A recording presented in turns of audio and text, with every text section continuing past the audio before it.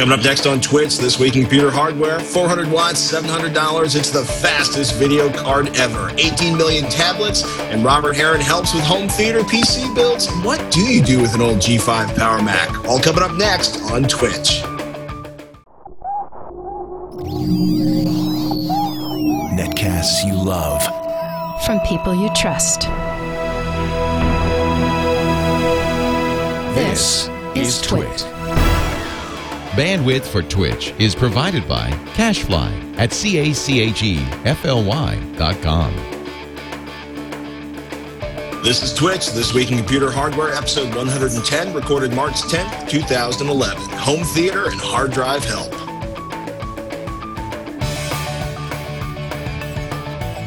This episode is brought to you by Squarespace.com, the fast and easy way to publish a high-quality website or blog. For a free 14-day trial, go to squarespace.com/Twitch.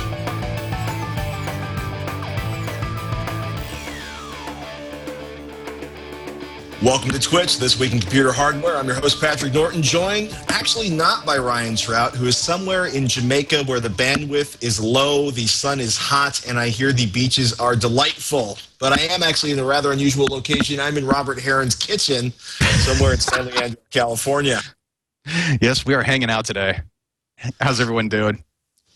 I'm doing good, man. I always like seeing Robert Heron's absolutely meticulous and perfect home theater setup. Oh yeah. It's a collection of just different gear I've had for a while. But I'm definitely buying a new TV this year, but I really want to get a home theater AV receiver, though. That's the next thing on the list, I think. Finally, a real receiver with real speakers, if my neighbors can tolerate it. So you're going to drive your neighbors completely insane. So D8000, I think that is the number one 46 to 55-inch LCD right now to get. The new one that's actually finally shipping. It's the first of the 2011 series TVs of the high-end ones that I've seen actually ship. It shouldn't. I'd say LG and Panasonic shouldn't be that far behind in terms of getting their products out too. So it's the next couple of months. It's going to be really fun. There's going to be a lot of terrific new hardware to check out and compare to what came out last year. Basically, all the stuff that we previewed at CES back in January, it's starting to finally reach the store shelves. Yeah, it's always amazing. If you don't follow along with Tekzilla, which is my main gig, Robert Heron's one of my co-hosts on that, along with Veronica Belmont. And actually, it's kind of funny. We normally don't go near financial stuff, but you had a really good story that I thought was you were actually moaning about it right before we started recording. What was the Microsoft Wealth story that you had? It was just a linked story coming out of Hard OCP, and it's, I guess, an article from BuzzBlog. Paul McNamara wrote this up, and apparently if you had invested 100 shares of Microsoft at the $21 offering price the day it went 25 years ago on the market, it would have mushroomed into 28,800 shares over the course of 9 stock splits and be worth about $750,000 today. Or if you would have cashed out at the peak back in 1999, you would have had a cool $1.4 million, which is just to let you know. Sometimes the stock market, if you see a company you like and you think they're going to be around for a while, throw a few bucks down and get some stocks, and you never know. I think it beats gambling in some ways, although it's just another form of it. So. And on to the hardware news. Yes. PCPro.com. There is a new, it seems like we didn't have one of these for at least a month. Not a graphics card review, but a world's fastest. The AMD Radeon HD 6990 4GB dual CPU Cayman graphics card. Ryan Trout posted the review, I think just before he left. Quote, the Radeon HD 6990 4GB easily takes the crown of the fastest graphics card on the planet and unseats AMD's previous flagship, the Radeon HD 5970. Yeah, it's actually pretty obscene. The words ridiculous come to mind to describe the performance of this. It is a 400-watt graphics card. The GPU alone, this GPU is sucking down 400 watts. It's going to run you $700 right now. And yeah, it's ridiculously fast. It is also ridiculous. I think 700 is ridiculously expensive for a GPU. But in single PCI Express slot, it is support for as many as 5 monitors, and let's see. NVIDIA has not tried very hard to hide the fact that they are coming out with a dual GPU option to compete very soon. And if they can get two GTX 570 class GPUs on a single PCB, they might have a strong competitor. But until then, we have to hand it to AMD for combining awesome performance with a lot of nods to the overclocking and enthusiast communities. Totally. So, yeah, it's a pretty amazing card. It literally, we've talked about it, massive cooling system, 2 GPUs and a single PCI Express slot. I'm looking at like 4 display ports coming out the back of that, and alongside a standard DVI port. It is a big, thick, fat card. But if you want the ultimate in GPUs and you've got $700, that is the one to roll with right now, the 6990 from AMD. I want to pair 2 of those together in the same system. I think that would just be done. And maybe four displays or so, maybe 27-inch monitors, turn sideways, tile them up. It's like we were talking about with Kyle Monson from Hard OCP. The only people who really need a 1200-watt power supply are somebody like trying to run a pair of 6990s or like 9 hard drives or something. Tablets, which everybody, including myself, thought that were going to be dead before the iPad 2. 18 million tablets shipped in 2010. Apple apparently had 83% of those. E-reader shipments quadrupled to more than 12 million. IDC is reporting about that, the big study group. I was kind of impressed. Are you currently with tablet, Robert? I am without. I bought one as a gift for a family member, but I personally don't own one. But I might just have to break down. That'll be one of probably the purchases I'll make this year, is to finally break down and get that tablet of some sort for a variety of things. A, one, it's the apps and just having that larger interface. But 2, I see, at least in terms of home theater, I see how it's being used now in increasingly ways in terms of either home control or as just the ultimate touchscreen interface for a variety of either control apps or home theater related control apps as well. Everything from the custom install stuff to the actual TV applications themselves. So that's the part that kind of gets me excited, is just the uses people are putting it to beyond, just a fun portable way just to browse the web or, basic surfing or application use. You're saying it's not just the ultimate bathroom browsing PC? Yeah, that's probably a majority of it, I'm sure. But but once you get your calendar, your email, and your contacts all synced up to a portable device like that, and you can kind of just have that data in your hand, it's nice having the larger interface, especially for web browsing. I think is really where I'd use it more than, say, going to my workstation. Although it's all good. I really would like that bigger interface, though, for just a home control situation, using some of the apps I use to drive my home theater gear, seeing that on a bigger interface, which is, I don't know. It's not the most critical need I have right now, but it's one I'm definitely interested in pursuing. Well, there's almost an elegance when you have a 10-inch screen. You can do some really interesting stuff with the display. You still don't have any tactile response on that one. We should also point out the Zoom reviews. That's up on one of the first Zoom reviews is up on PC Per. That was shown up on Engadget and everywhere else. That's going to be interesting to see how well that does, because of course we're taping this on Thursday, March 10th. Friday, March 11th. The iPad 2 goes on sale, and it's going to be, I haven't gotten hands-on with one yet. Apparently, Ryan from over at GDGTgadget.com has had one in his hands, and I'm longing to see what he thinks about the performance on that one. And should we talk about WiMAX, right? Everybody's favorite, wireless broadband option alternative, which is basically Clearwire. It's basically, there's a company called Clearwire, was essentially a partner or an offshoot of Sprint, doing WiMAX to the home, and they're getting sued because they've been promising everybody a minimum of 1 megabit per second and unlimited data, and apparently in the middle of 2010 they started throttling data.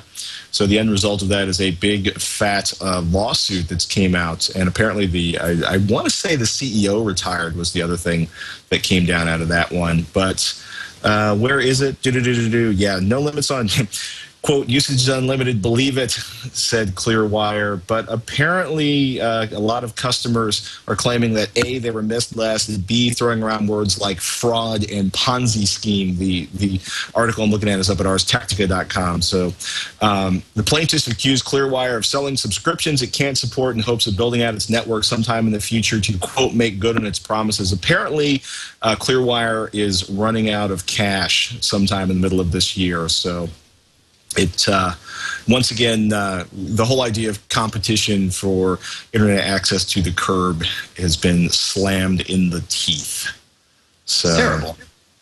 Yeah, and it's unfortunate, right? Because everybody's there's this whole battle going on for net neutrality, and of course, everybody's like the free market will save us, and it'd be great if we actually had a viable alternative to cable here in Northern California in terms of performance. There are a couple options, and if you happen to live in a large apartment building in San Francisco, there's some DSL that's pretty good if you're in an area covered by DSL, but.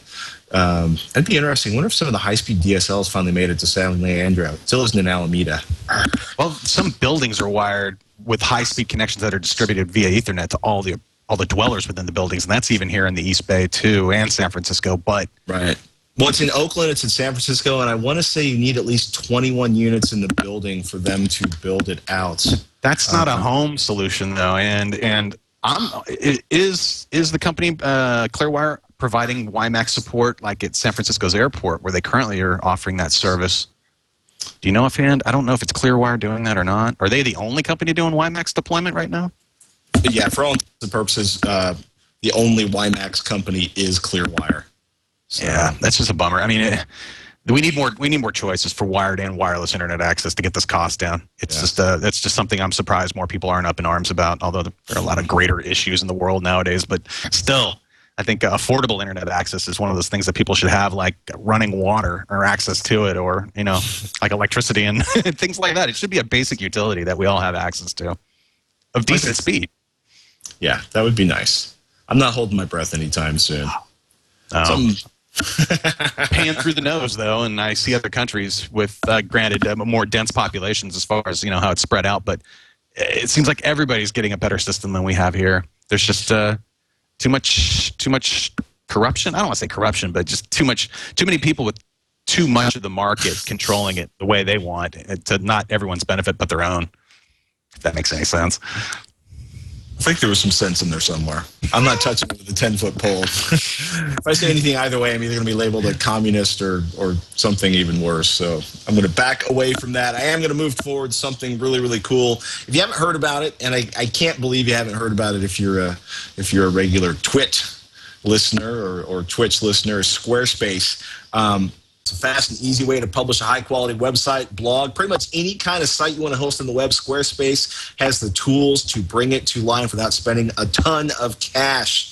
And I should point out, if you're familiar with Squarespace, and if you're following Twitter or Texilla, you've certainly heard about Squarespace before. And if not, I can tell you a little bit more about it in a second. But one big thing has changed. Instead of giving you a code, you basically dump a code in to get a discount. That's gone. You're going to go to squarespace.com/Twitch, TWICH, to show your support for the program here. It's a really amazing system. They do hosting, but mostly they give you a UI, a set of tools. They're WYSIWYG, they're drag and drop. If you can use a mouse, you can create an amazing website. If you're a more sophisticated coder, you can get under the hood and get your coding on. But it's designed to be simple and painless for people who maybe aren't so sophisticated with the code. Hundreds of design templates allow you to give a nice, easy, well-designed interface to start with for the people coming to your website. And you can customize in 3, 2, and you can customize any aspect of that. They have modules to help you build out a website, blog modules for importing or exporting your data from WordPress, Blogger, Movable Type, and TypePad. A forum builder that allows you to specify custom data you want to collect along with email addresses, a Flickr photo display, a Twitter widget so you can actually have your tweets display. Everything's integrated inside of there along with Google Maps, website tracking. They offer search engine optimization to help you get the traffic you want for your website. But one of the big things is the way they've architected a cloud architecture for hosting that automatically responds to major hits on your website. You get to the front page of Dig or Reddit or Engadget, it doesn't matter. Your site's going to stay up because the back-end tools at Squarespace are just as good as the ones that are facing you. And if you're on the go, they have a really nice iPhone app that allows you to log into your website, update it on the go, moderate comments, get notifications whenever new comments show up on articles on your website. It's pretty slick, and Squarespace is powerful. It's supporting some unbelievably big websites that are handling massive amounts of traffic, and it is ready for all of your website needs. Build it, host it, update it anytime from just about anywhere. You can score a 14-day free trial. Just go to squarespace.com/Twitch. That way we get credit for sending you there, and they keep helping sponsor the program. You get a free account. No credit card is needed. Just try it out to build your website. Squarespace.com/Twitch. I want to thank them for sponsoring the podcast. Mr. Heron, you up for a sad hard drive problem? Yes, let's bring it on. Sand Tiger, aka Chris from Indiana, says he has like 6 hard drives in his system, including a 320 gigabyte, 7200 RPM Western Digital SATA drive he pulled out of an old MyBook. He says this is the drive he's having problems with. It quit being detected by Windows and occasionally isn't recognized by the BIOS. I pulled the drive from the system and was about to throw it in the trash. Very sad because I hadn't backed up the data on this drive. When I saw on the label jumper pins 5 and 6 for SATA 1.5 mode. I thought, what the hell? Let's try it. I put it back in the hot swap bay, and sure enough, Windows detected it, and it let me read from it. I'm in the process right now of copying everything off the drive. Windows is copying it over to another drive at an abysmal 45 megabytes per second. My question is this: do I wipe the drive and get out the trusty drill and drill holes in the platters and throw it in the trash? Or do I keep it in the system and run it in 1.5 mode? How long do you think it will last in this mode? Thanks for your help, Chris from Indiana. Get that out of your system. 320 gig drives. I don't know if you can buy those anymore. So You can buy notebook drives that are 320 gigabit SATA drives. is it a notebook drive? So, okay. No, well, it's out of a MyBook, so it's probably a full-size drive. I got to say, I'm with Robert on this one. Drives start giving you trouble. Get the data off of it if you can, and then round file it. If you've had financial data on it, you should wipe the drive either using something like Derek's Boot and Nuke or get out your trusty grinder or torch. What's kind of funny is 1 terabyte drives are selling for like $65-$70 over at Central Computer, which is our local computer store here in San Francisco. You know what? I had my mic paused until just like a couple seconds ago. So let me just say that real quick. It was like, look, for a 320 gig drive, you got the data off, and that was the most important thing. But I wouldn't depend on that drive, and it's not. It doesn't cost much to replace that. So get it out of that system. Either bump it up to a new drive, like you just mentioned, to about 1 terabyte for $60 or whatever it is nowadays, or larger, and you'll get better performance and reliability. And format the drive before you finally get rid of it, but I wouldn't worry about drilling holes through it unless you want to. It would encourage other people not to use it, because then they would look at it and go, holy cow, this is a completely messed up drive. It's got a hole through it. That would probably be the only reason maybe to take a hammer to it, unless you're super paranoid. But I personally don't believe, unless you've got, multinational government corporations coming after you with millions of dollars, the average person's not going to be able to take that drive and pull any data off of it once it's been wiped, at least with a tool like you mentioned, Derek's Boot and Nuke, or even one of the new key changers that will do it on the new SATA drives as well. That's just a quicker way to destroy all the data on there. That's considered a secure erase utility, I believe. And that's, I think it's out of the Chicago, I want to say the Chicago Magnetic Resonance, or I forget, that group that did the tool that changes that SATA encryption key, so you don't actually have to wipe the whole drive. You just change the key, and it makes all the data useless at that point, which is really kind of nice. What was that? I love the concept of that, but I still want to, degauss it or grind it or drill holes in it. Somebody said a power magnetic device will clean it, Web9312 in the chat room. You need to have a very powerful magnet. If it's not a powerful enough magnet, you won't actually impact the data. Big neodymium magnets, the kind that will attach you to a refrigerator, attach your child to a refrigerator, will erase them with 30 seconds of sort of swirling them around on the outside of the case, but definitely be careful with that one. Look, a full reformat, not a quick format, but a full one will stop, I'd say, 99.9% of the population from pulling any data off that drive at all. So I'm not that concerned about it. Unless you've got criminal, I don't know, who knows? Unless you've got activities. Just run Derek's Boot and Nuke. It's a free download. It doesn't take that long. And you know what? Sledgehammers are cheap too, man. That's kind of fun. Just get a little frustration out and take a piece of hardware and dispose of the shards properly, and wear safety glasses. You don't want platters flying or anything like that. But and do you want to read Jan's question? Sure. Jan says, "Hi guys, I was very disappointed to install my brand new SSD in my desktop, only to discover that the BIOS takes 10 seconds to scan all the SATA devices in AHCI mode before actually starting the boot process from my Lightning Quick SSD. I've contacted the vendor and they indicate that this long scan time for devices is standard in ACHI mode. Can you recommend any motherboards which boot from a SATA device any quicker? Is SATA 3 also stuck with this long seek time? Signed, thanks, Jan." Interesting. I will say the only problem I've run into recently with that, I've been using ACHI mode for all of my SATA drives for quite a while now, and I don't have an issue with it taking longer to detect.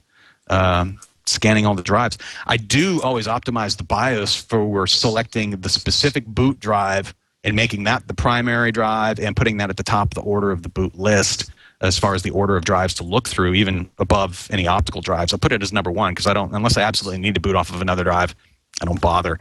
I would check that. I would also check to make sure your BIOS maybe has an update that's related to that as an issue. I'm about to reformat a system, though, because I ran into a problem finally with the new Service Pack 1 update for Windows 7, that I have a system now that literally takes like about 5 minutes to shut down and about 15 minutes to start back up. And it's hanging on something ever since I put that update in. And once it's done booting, it's fine. But I'm wondering if that has any relationship to it at all. But if you are going to mess with enabling ACHI mode, which I should probably look up what the heck that actually stands for. I hate to guess, but Wikipedia, save me now. Oh, Advanced Host Controller Interface. Basically, it's great for SATA drives because it allows the BIOS then to take better control of that drive, especially for sleep functions and spinning the drive down when it's not needed and things like that. It tends to work really well. But if you make that change, you basically have to reinstall the operating system because the drive won't be readable once you do that. And that's the only thing to keep in mind if you go mucking about with that particular setting. But I don't have a straight answer for this person to say, here's what's going on with your particular setup. I've noticed in some motherboards you can actually turn off the scan, which can be incredibly useful. And other motherboards won't let you do that. And I don't have a list of them off the top of my head of which ones to look for. But yeah, it's really, really, really frustrated. Yeah, Ghost Machine just said in the forums, he needs some new Sandy Bridge boards with the new fast BIOS. I'm telling you, that Puget Systems box we just reviewed yesterday on the show, it should be airing soon. That had the most amazing boot up and shutdown and restart times of pretty much any system. Granted, it was SSD primary boot drive, but wow, man, I mean, it's just so well optimized. And I now I'm kicking myself for not going through their BIOS settings. They were using an Asus motherboard for, I think it was a micro ATX or mini ATX motherboard. And now I'm really kicking myself for not seeing exactly what tweaks they did. But I'm pretty familiar with most of the things you need to do. And I just kind of... Well, I think the advice for Jan is make sure you've got your BIOS upgraded to the latest version. Look to make sure you have, like the worst ones are RAID controllers where it's like trying to set up a RAID in the boot process and you don't have a RAID set up. Make sure the RAID controller is turned off. Make sure any IDE channels you aren't using are turned off. And if you can, go through every format of or basically every section of the BIOS to see if there is an option to turn off the any additional scans on that. Because it's really kind of irritating, to do like, I remember when memory scans used to be part of the boot up of every machine. You'd be sitting there and then finally somebody enabled, BIOS to turn off the memory scan as part of quick boot. If you do come across any terms or things in the BIOS that you're uncertain of, one of the best websites I've ever encountered that's been doing this sort of thing and explaining it to users forever is Tech ARP. Used to be called Adrian's Rojak Pot, I believe it was back in the day, but now it's just called Tech ARP. And they have a great BIOS guide, optimization guide, and just definitions for all of that kind of stuff. And it's worth your time to take a look through their site if you do come across settings or things that you're just unsure of what they are or what the optimal setting might be for your particular setup.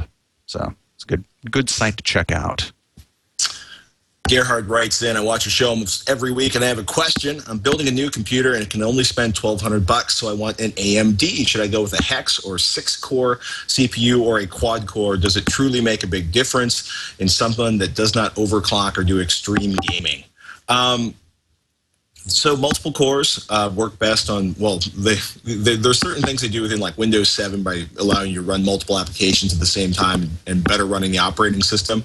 But once you get to quad cores, you've really got a lot going on. The like fifth and sixth core really come into play when you're running threaded applications. You know, like I remember like one of the most dramatic ones was a 3D application. This was 1,000 years ago when multi-threading applications, 2 cores, being able to assign a particular element of an application to basically, sorry, just found out my mic's too far away from my mouth. 3? We're manipulating. 2. Yeah, 3D Max, I think, was one of the first multi-threaded 3D applications. So you could basically run every pixel that was being rendered in that to the next available core. And if you had a multi-core machine, this performance boost was dramatic, kind of amazing compared to what a single-core machine would do.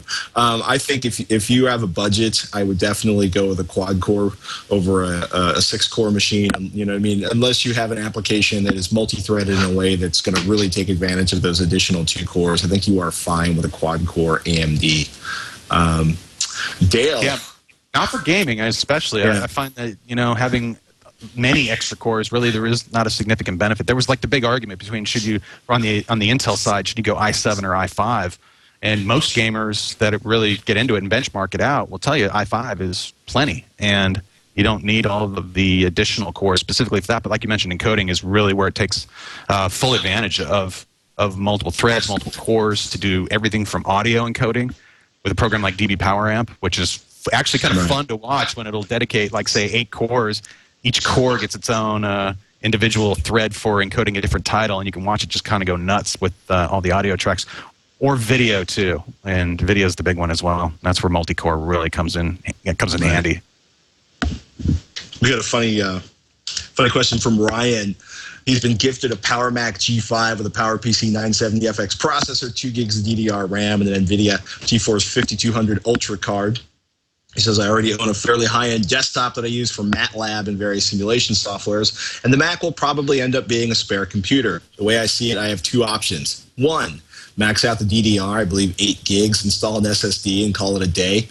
2, start out a new project by tearing everything out and building from scratch.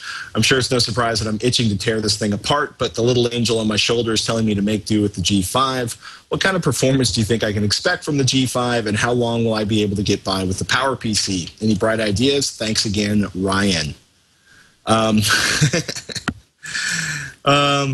Yeah, G5s are old and amusing, and you know, if you need a browsing machine that's never going to go down and you don't mind the fact that I'm pretty sure PowerPC was stopped supported by OS 10 in Tiger, which would be 10.4. I'm sure I'm going to see a flurry of activity in the chat room now that I've said that out loud. You know, I would say if you like the case and you want to, you know, get a micro ATX board and strap it inside of that thing, you know, go for a, you know, an i3 or Core 2 Duo or one of the AMD processors, because I think by the time you install an SSD and max out the DDR, you'll be halfway to the cost of a new like entry level $500 PC. You know, I loved the G5. I'm trying to remember when did the G5 come out? I can never remember that. 2003. Yes, it was officially launched as part of Steve Jobs' keynote presentation in June 2003 at the Worldwide Developers Conference.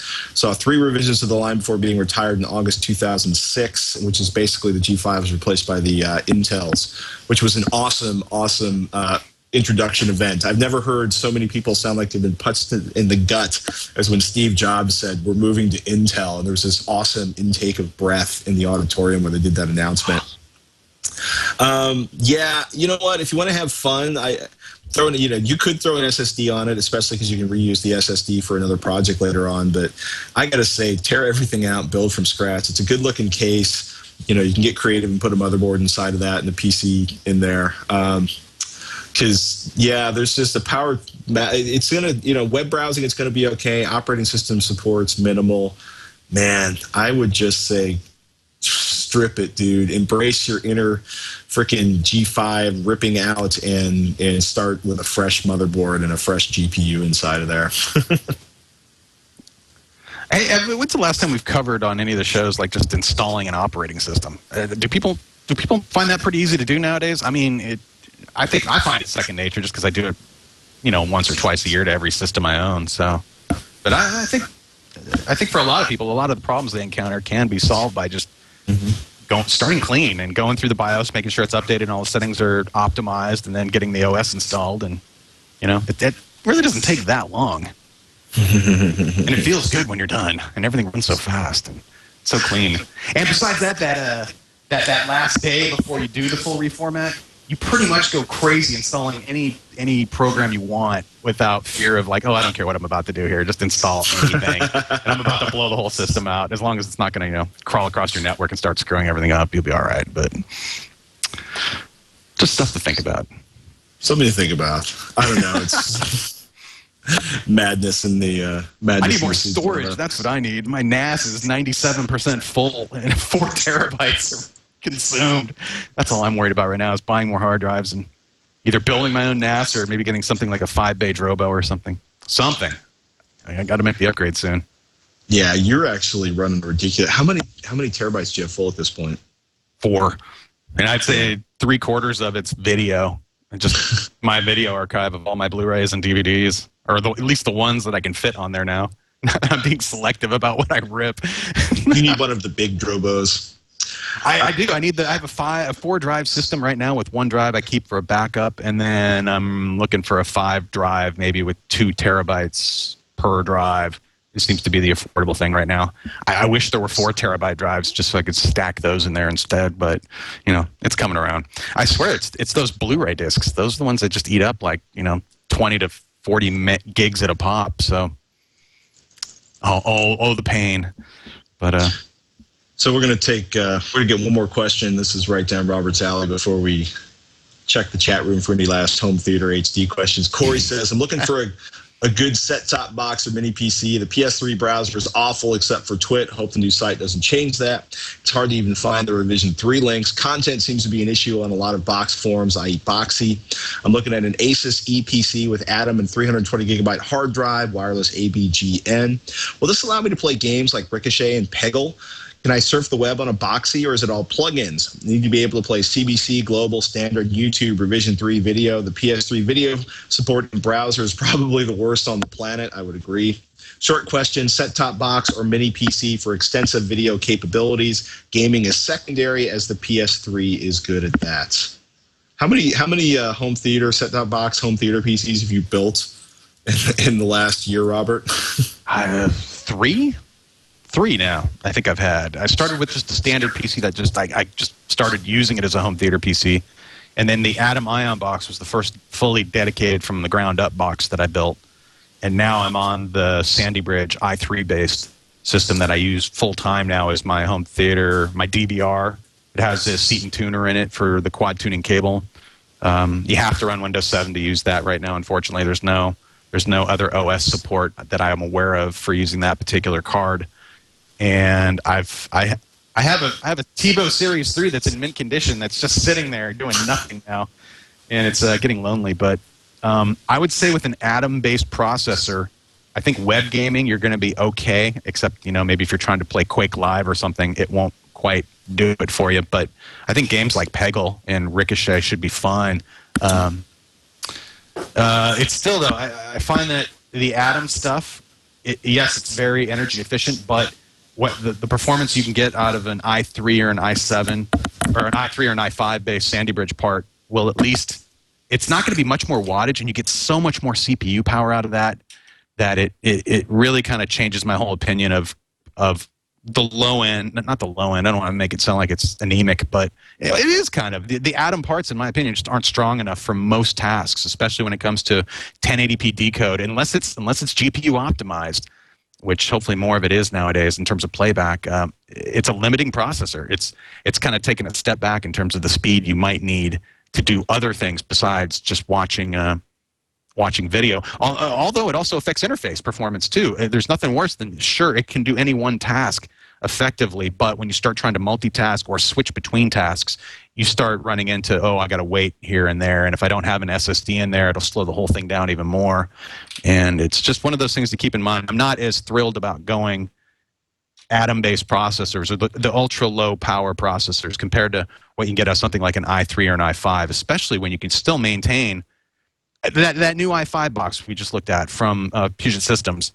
I think I was doing a full 1080p video encode to an iPhone 4 style format, H.264.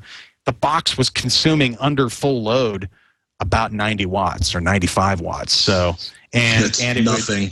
and at desktop, the desktop are doing very little operation, it would get down into the 40 or 50 watt range. So that's a tiny light bulb, really. I'm not that concerned about, the ultimate in energy efficient. And you can still run these with very limited cooling, either very low power, very limited fan setups, or I don't know if you can go completely fanless yet, but I bet you can get pretty close to it. So I'm just not as thrilled with the whole Atom processor thing for general usage. I think you'll get tired of the little hangups here and there down the road, and I'm more comfortable recommending that somebody spend their money on, say, a little faster processor, either AMD or Intel. Yeah, it was kind of funny. Somebody in the chat room just asked, what do you think of the dual-core Ion home theater PCs? You can get, on $165 for Newegg. If all I had was standard definition video, I would think they were awesome. If you ever want to do anything bigger than 720p, they start to sort of trip on themselves. If you're going to go that route, make sure you pick up an SSD, because it really helps with just making that part feel a little faster. Although the price of SSDs really isn't, that's an expensive part right there, even for a relatively small one. So it's a tough balancing act there. I'd rather go like the i3, i5, or the equivalent AMD part that gets you low power, just to have a little extra oomph. I love AMD hardware too, so if you can do it with their stuff, which I'm sure you can. I see a lot of people doing it, but that's the way I would go. I wouldn't even bother with Atom for the long term. Looking, say, like a year from now, will you still be using the system?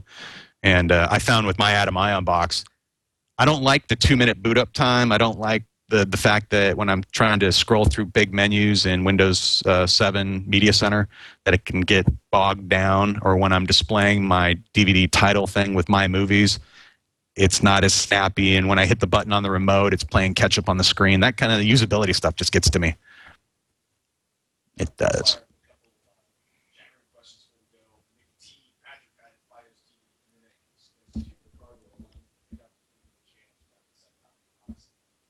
Patrick, we can't hear you. Oh, your audio's out, Pat. Did you mute Sorry. yourself? I There you muted are. myself to try to cut down on the noise in the background. We're going to cut to some quick questions from the chat room before we go. McTee says, Patrick, I have Fios TV and internet. Can you suggest a tuner card that will allow me to pick up the digital channels without the set-top box? And I'm pretty sure you have there's no cable card for Fios. I'm pretty sure you have to use the Fios set-top box to get any video out of the Fios system.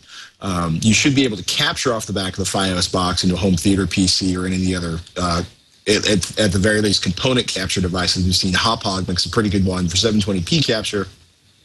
But I'm pretty sure there's no cable card equivalent, i.e. bringing video into your PC for Fios internet. Seaton's update that they last month, it's been out for a month now. They put this out, I believe, on early February. The latest update for the Infinity 4 card, at least, did include an update specific to Fios. So I'm not sure if it supports your particular brand, but you can at least go on their site and check to see the README on the latest hardware or firmware hardware update to see which formats it is supporting. I wish I had somebody I knew around me to that has Fios that actually I could test the system out on, just to know for myself. I'd be curious to know, because right now I feel it definitely works with cable systems, but doesn't work with anything else. Definitely not satellite, but the update they just did put out is specific to Fios. Yeah, Dish and DirecTV. DirecTV was supposed to do a like USB device for home theater PCs, and they scuttled that before it ever saw I take it back. Some people saw and got hands-on with it, then they scuttled the project. Tar Heel says, Robert Heron, what is the best way to add HDMI ports to your HD TV? HDMI hub? If so, who makes a good hub? That's definitely a hub, or what they call an HDMI switch. It provides multiple connection ports with one output. Or if you get one that provides multiple outputs, say you have 2 displays, maybe you're running a flat panel on a projector, you get something called a matrix switch, which will allow you to then distribute that signal better, I guess, or to multiple outputs if you need to. So if you're dealing with more than one display, look for a matrix switch. If you're only dealing with just one display, a standard HDMI switch is going to do you just fine. Monoprice.com has a lot of very affordable ones. I haven't actually had any of their latest and greatest in. I have a rather plain switch from them, but it actually supports auto port switching. It'll sense when a device turns on and switch to that, and the ports are prioritized so that I usually keep my cable box on the port number 1, so that if any of the other devices get enabled, it will switch over to that, and when those devices turn off, it'll go back to port 1, which is kind of nice. That way I don't even need the remote control to use it. Although most do support full IR commands, so if you're using something like a Harmony remote or other types of remotes like that, or even 12-volt triggering systems, if you're really going out there and doing like home control, they're supported as well. I want to say there's probably some good brands on Amazon too, but I need to do a little investigation to see there. I know I used to love the one Oppo made. That was my last favorite one, but I believe that's discontinued at this point. Oppo discontinued their Switch, unfortunately. That was really good. Hey, Good Sound says, what about HD Base T? Any TVs or monitors support it yet? No.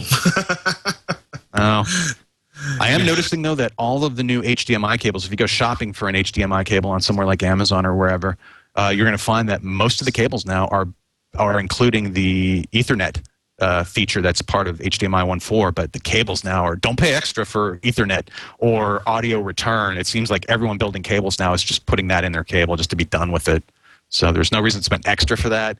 And I don't know many TVs that are actually supporting it yet, but I'm sure that'll become a little more popular, where basically your TV can act like an internet hub, or like a router almost, for all of your net connected devices. So basically you could run that if your TV is Wi-Fi enabled or it has Ethernet running into it. You'd be able to stream that Ethernet signal out through the HDMI to devices, say like your game consoles and other set-top boxes that might need that internet connection. And now that the standard's done and the cables are available, I'm willing to bet somebody's going to do something with that probably this year, well, if not 2012 for sure. But the cables are out there, which is always good to know. And with that, unless there's one last question in the chat room, I think we're going to call it, ladies and gentlemen. Robert Heron, thank you so much for joining us on Twitch this week in Computer Hardware this week. Your regular co-host, Ryan Shrout, the man, the myth, the benchmarking legend, will hopefully not be burnt to a crisp.